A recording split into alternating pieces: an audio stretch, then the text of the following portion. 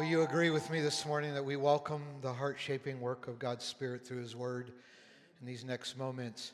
I've never done an 8 or 9 week series out of the life of Solomon, but next to King David, David's son, was probably one of the most famous kings of Israel. He wrote at least 3 books out of our Old Testament, and although his life doesn't end well, so much in the first majority part of his life, so much goes right. And I've entitled this entire series, The God Pursuit, because it's about a young man who went after God with everything he had. And today I'd like to talk about, to start us off, about embracing God moments, those moments that God has for us. Because before we pursue Him, He's pursuing us. He's after us. And I want to talk about God moments and embracing those God moments this new year in our lives. And we'll start with the beginning where Saul is appointed as the next king of Israel. King David is still alive, but he's on his deathbed. And we pick up the story in verse 28 of chapter 1 of 1 Kings. Then King David said, "Call in Bathsheba." So she came into the king's presence and stood before him. And the king then took an oath, "As surely as the Lord lives, who has delivered me out of every trouble, I will surely carry out this very day what I swore to you by the Lord, the God of Israel. Solomon, your son, shall be king after me, and he will sit on my throne in my place." As we speak in the rest of 1 Kings chapter 1, another one of King's sons by a different mother is vying to be the king and already enthroning himself. And instead, King David's wish was that Solomon, the son of David and Bathsheba, would be the next king. This sets up a number of God moments in Solomon's life that I want to look at today with you. God moments. In fact, I started walking through the God moments in my life this past week, just in my head. And it actually is a good exercise even to write them out. I'm sure it would be faith building. I do believe that there's probably more of them than you realize. And it'll build your faith to see the number of times that God has either spoken to you or touched you with His healing power or opened a door you couldn't open door yourself. There are just all kinds of God moments in our lives. And it just is faith building to go back and review those, even write them down. But I wanted to ask the question this morning, as we look at this first chapter of 1 Kings, what do God moments look like, and when do they come? I mean, when do God moments actually come? Because there's, although we walk every day with Jesus, and if we know Him and His Spirit's with us, these God moments are those more occasional times. There may only be a dozen or two of them in your entire life, but they're those moments where God just reveals Himself to us and does something for us. I call them God moments. And when do God moments actually begin? When do they come in our lives? And I'm asking this question because this year, I just really feel urged to encourage you to look for God moments. I think this is a year. You may have had a dozen God moments in your life so far, but I just believe in 2022, you could have another dozen more just in 1 year. I just thank God for the sake of what He's trying to do in our world, for the sake of people He wants you to influence. I believe that God has some God moments. I want you to stay hungry. I want you to stay faith-filled and just be looking, maybe like no other year, in this chaotic year with so many unknowns. Let's be looking for God moments, because I think God wants to show up in some new ways in our lives. And when I ask the question, when do God moments come, I'm not asking an age question. For me, the first God moment I remember was being overwhelmed by God's Spirit and presence in a church service when I was sleeping on the bench. I wasn't even 5 years old, and the altar call started, and I woke up and I was just weeping, and I was overwhelmed with the presence of God. That was my very first memorable God moment. That was before I was 5 years old. For my grandfather, who lived to 99, his God moment was kneeling down by a radio and listening to a radio preacher and giving his life to Jesus at 50 years old. So I'm not asking, it could be 5, it could be 50, I'm not asking the age question, but I'm asking that what kind of life circumstances are ripe for God moments in our lives. And Solomon, the fact that Solomon even becomes a king gives us the first clue to the first answer. And that's those moments when God reverses failure in our lives. In fact, the problem with failures is we kind of write ourselves off. We feel like our past track record disqualifies us from God moments in the future. But I want to encourage you today, don't let your past failures write the script for your future. God is so sovereign. It's not like you mess things up so badly that God's there scratching his cosmic head saying, oh, Bradford really backed me in a corner here now. I have no clue what to do now. I mean, God's never without options. He's sovereign. He can do what he wants, whenever he wants, however he wants to do it. And even you can't totally mess him up. He can take failure and reverse it. And that's why it's amazing to me that Bathsheba is at the center of this story. We just read verse 28. Read it again. Then the King David said, call in Bathsheba. So she came into the king's presence and stood before him. And then the writer brings it back to Bathsheba at the end of that paragraph. Then Bathsheba bowed down her face to the ground, prostrating herself before the king, and said, may my Lord King David live forever. Now the amazing thing about Bathsheba being such an unapologetic central figure here is that Bathsheba represents David's greatest failure. Because Bathsheba was married to a perfectly good, godly man of character who served in the Israeli army. And David, when she was married to somebody else, made a move on her sexually and had an affair with her and got her pregnant. And so in order to cover up his complicity with that, in the cover-up of all cover-ups, he arranged to have Bathsheba's husband murdered. And then later he marries the lady. Now, their first child from that affair ends up dying as a young child. They get married, David and Bathsheba, and they have a second son together, and that is King Solomon. Meanwhile, one of Solomon's brothers by another mother is out there saying, I deserve the throne next. And you would think that probably he does. Because if David had have obeyed the Lord, Solomon should not have existed. If David had kept his life holy, if David had done what he claimed to do in Psalm 119, my word have I hid in my heart that I may not sin against you.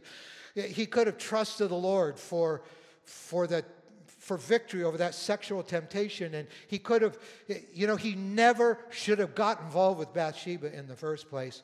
And if he never had sinned, Bathsheba would still been married to Uriah and had their own family, and Solomon would have never existed, the son of David and Bathsheba. And here's our God, who knows how to throw failure into reverse. And where Solomon, if David had obeyed God, should not have even existed, here is Solomon now being appointed the next and one of the greatest kings of Israel. This is absolutely amazing to me. And David's prayer of repentance, God gives us a great gift. For David later becomes very broken over his sin, over his sin with Bathsheba, over the killing of her husband. He becomes very broken, and he chronicles his repentance and his remorse in Psalm chapter 51. And sometimes I just get on my knees and I read Psalm 51, and it just, God, I fall so short. God, just forgive me. And you just make his words your words. It's powerful to pray Psalm 51. But then he gets in verse 10 to this, to the God who reverses failures. Some of our greatest God moments are when God steps into places where we have failed. And he says, I want to restore you. Because after heartbreaking repentance, after him crying out to God in Psalm 51, saying, God, I get it. I have nobody to blame. I'm the one who sinned, and I've sinned against you and you alone. And would you wash me clean? Would you put truth in my inner being? Would you just do something? Then he says in verse 10, create in me a clean heart, a pure heart, O God, and renew a steadfast spirit within me. And this is the story. This is the prayer of God reversing failure in our lives, where we come before him and realize that in the end, my failure doesn't doom me to God never meeting me again. But rather, there's this place where God can create a clean heart in us again. Just a fact Solomon exists and is the next king. God says, your failure doesn't totally mess me up, but I am able to step in. You have a repentant heart. Nothing is off the table for what I can do for you in your future.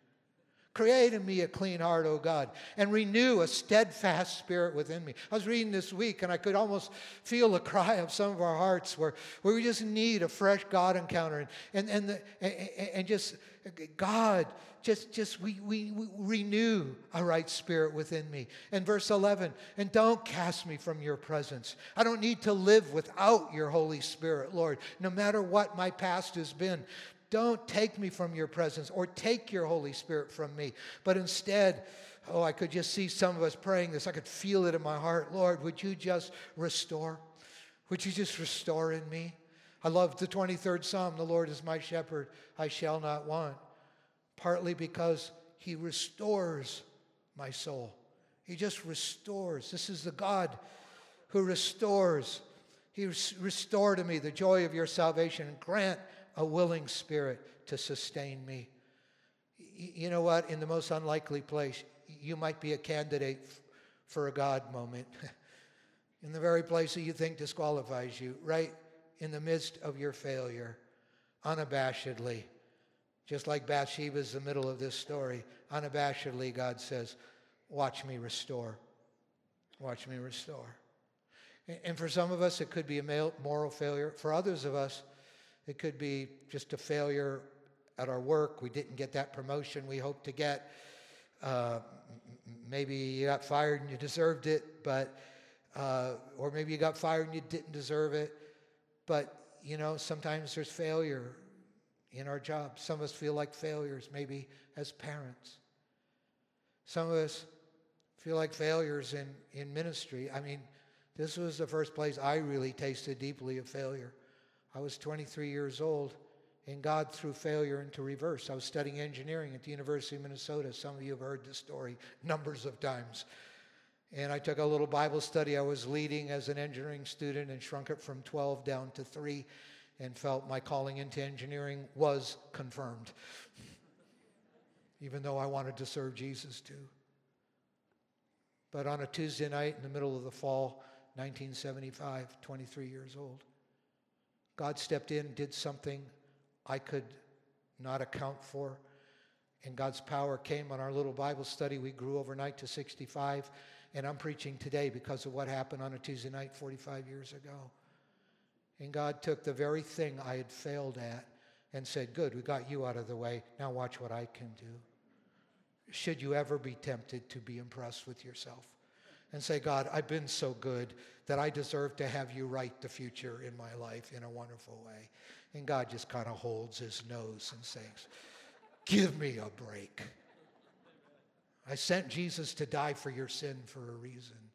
I put your sin on him so that by his wounds you could be healed for a reason. And your failure doesn't limit me. So when do God moments come? When God throws failure in reverse. And then with what happens next in Solomon's life, we see those God moments come when quite the opposite. He gives us favor and opportunity. When he just sovereignly does something that gives us favor supernaturally in other people's eyes. And he opens doors of opportunity. And he always gives us favor so that we can be of an influence for him. He always gives us favor with other people in mind. But he supernaturally gives us favor. And he honors us in other people's minds. I'm praying some of you will have favor in your kids' eyes. that your children don't have for you right now as a parent. I'm praying that some of you will have favor in your boss's eyes. I'm praying some of you who own businesses, you're going to have favor with your clients and your customers this year. That is more than you just doing a good job. You got to do a good job. But God has a way of giving us a supernatural dimension of favor. So I'm not sure Solomon thought this was going to happen when he woke up that morning.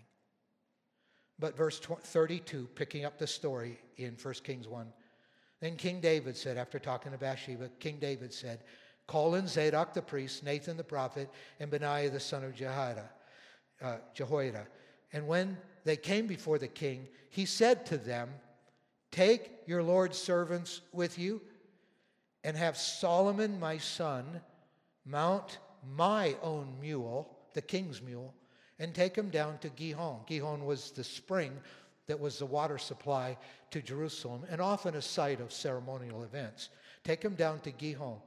And there, verse 34, have Zadok the priest and Nathan the prophet anoint him king over Israel, blow the trumpet and shout, long live King Solomon. Long live King Solomon. And then you are to go up with him, and he is to come and sit on my throne and reign in my place. I have appointed him ruler over Israel and Judah. He woke up that morning as somebody's kid, and he went to bed that night having been handed the rulership of an entire nation. This is honor. This is favor. This is grace that God gives us, and it's supernatural. Some of my God moments have been those kind of moments when God just opened doors. Sometimes my God moments have involved people that God has given in my life to be door openers, or to believe in me in ways I hadn't believed in myself, or to be encouragers to take that step where I might be hesitant to do it. That's part of God's favor. He puts the right people around you, and may He do that this year. I mentioned Dr. Wood passing, George Wood, our former pastor here. He was an interim pastor at Central. He was our former general superintendent in the U.S. Assemblies of God, and up to this past week, he was chair of the World Assemblies of God Fellowship. He lived an incredibly significant life. But for some reason, he and I had this unusual relationship, and it was very close, and he was one of those door openers in my life. When I was pastoring University Church at the University of Minnesota, he was the one who called me on behalf of the board of a church in Southern California, where I ended up going and pastoring for 12 years. And then when I was still on the West Coast, he was the first one to call me on behalf of the board of Central Assembly when they were looking for a pastor. And I ended up coming here 18 years ago, Sandy and I. And then I'd been here 5.5 years pastoring this church, and he was now general superintendent of the Assemblies of God at the Assemblies of God headquarters next door. And he had the opportunity to appoint the general secretary, one of his executive team. So he came over and met me in my office here at Central, and he said, would you want to follow me again? Would you be willing to do this? And I leaned over and I groaned. And I said, do not ask me that question. And I agonized for 3 days because I so love pastoring here. But then I won't go into the whole spiritual backstory, but I ended up saying yes to him. And I said yes to Dr. Wood to go next door, and I did that for nearly 10 years. And it was an experience I wouldn't trade for anything. But after I said yes to being general secretary, I looked at Dr. Wood and I said, this is the third time you've seriously complicated my life. And he just smiled, looked at me, and he said, I won't do it anymore. And he kept his word. That was the last time he complicated my life. But up until last week, I got to be by his bedside just the afternoon before he died. And he was an encourager right to the end.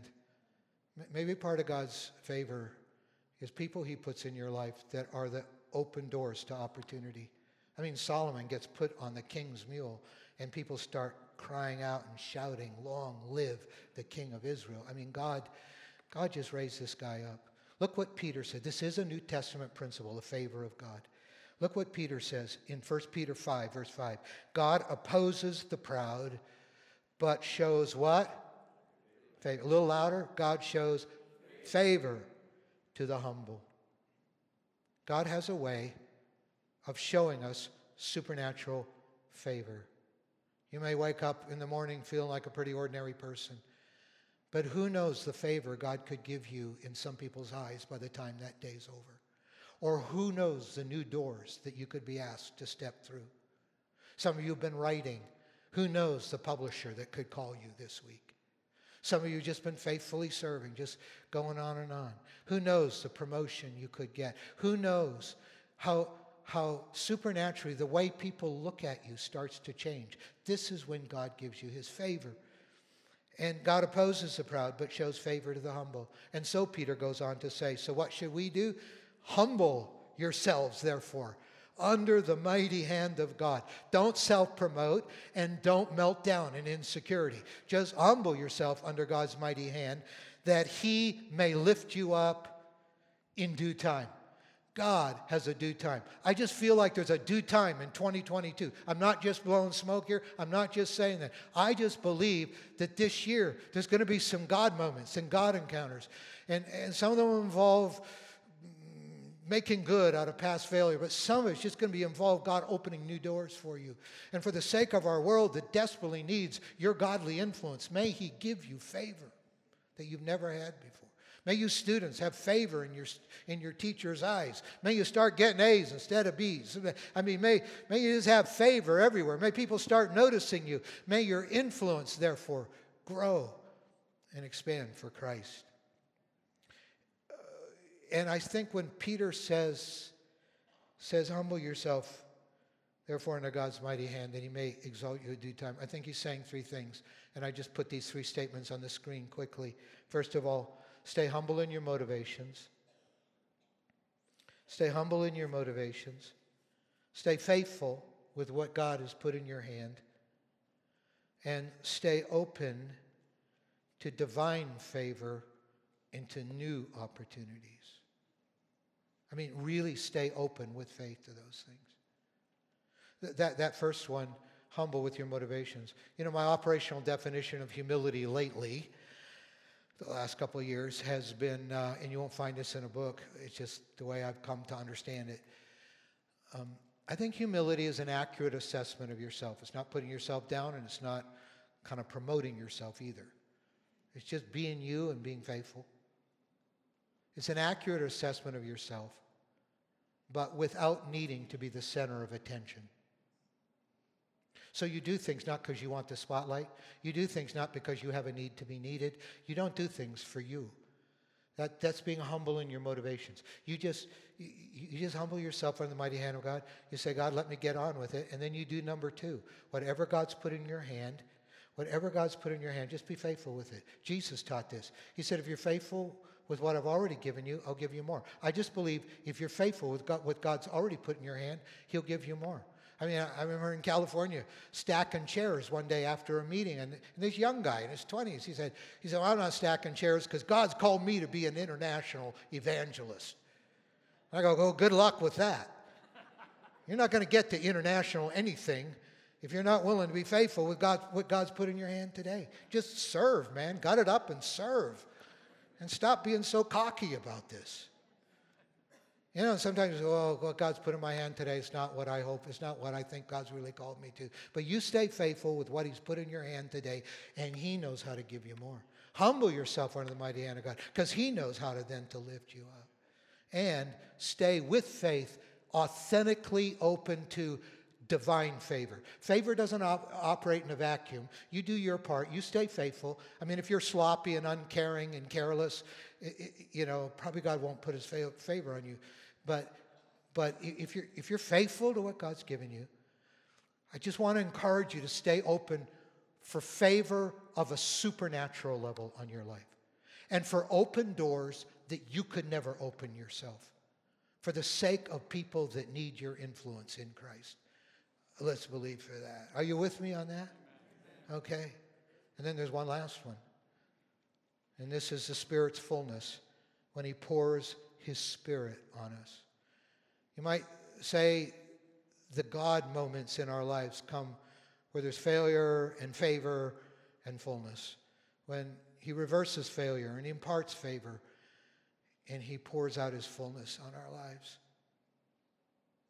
And this is about the Holy Spirit being poured out. I would say a whole set of my God encounters were similar to what I experienced before I was 5 years old, when I just sensed the overwhelming presence of God coming on me.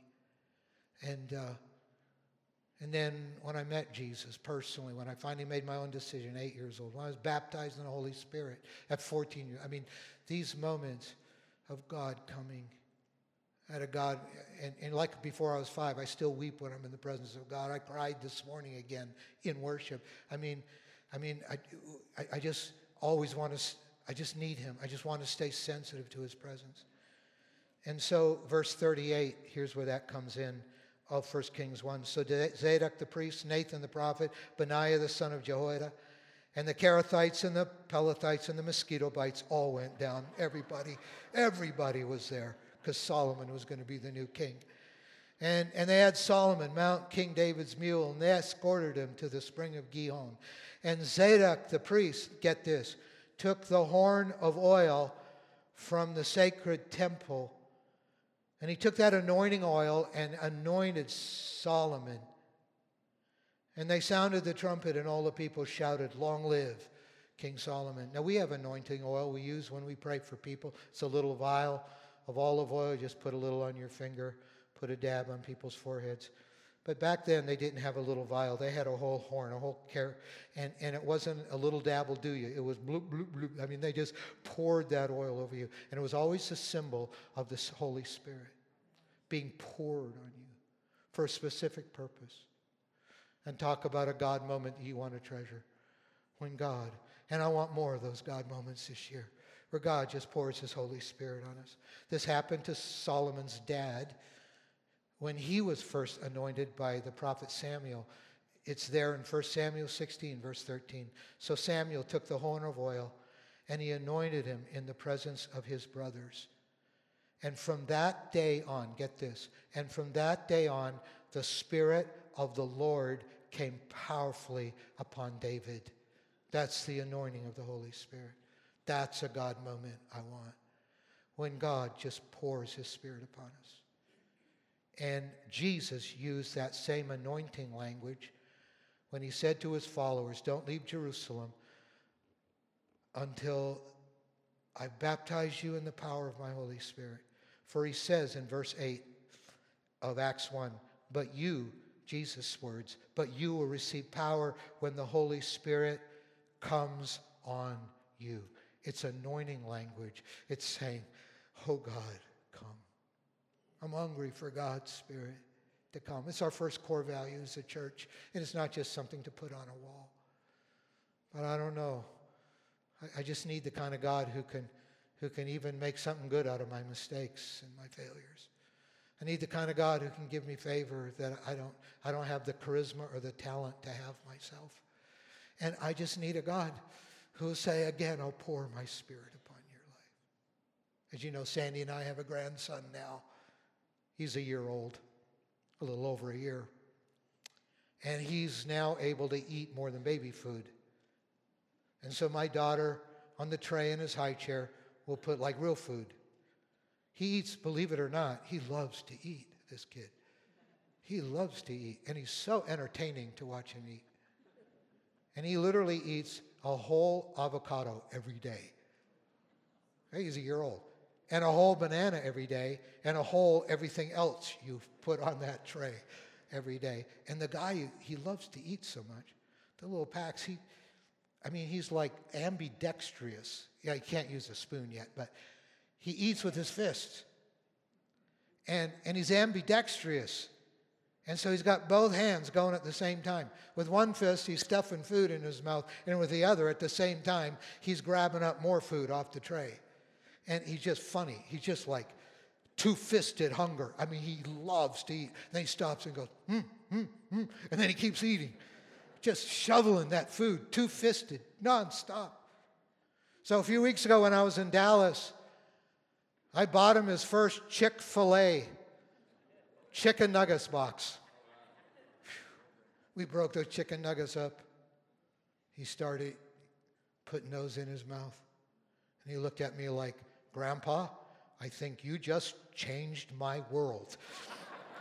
And he starts shoveling that stuff in. I mean, two-fisted fast as he could go. Chicken McNuggets from Chick-fil-A. He ate the whole box. I can't get that picture out of my head this weekend.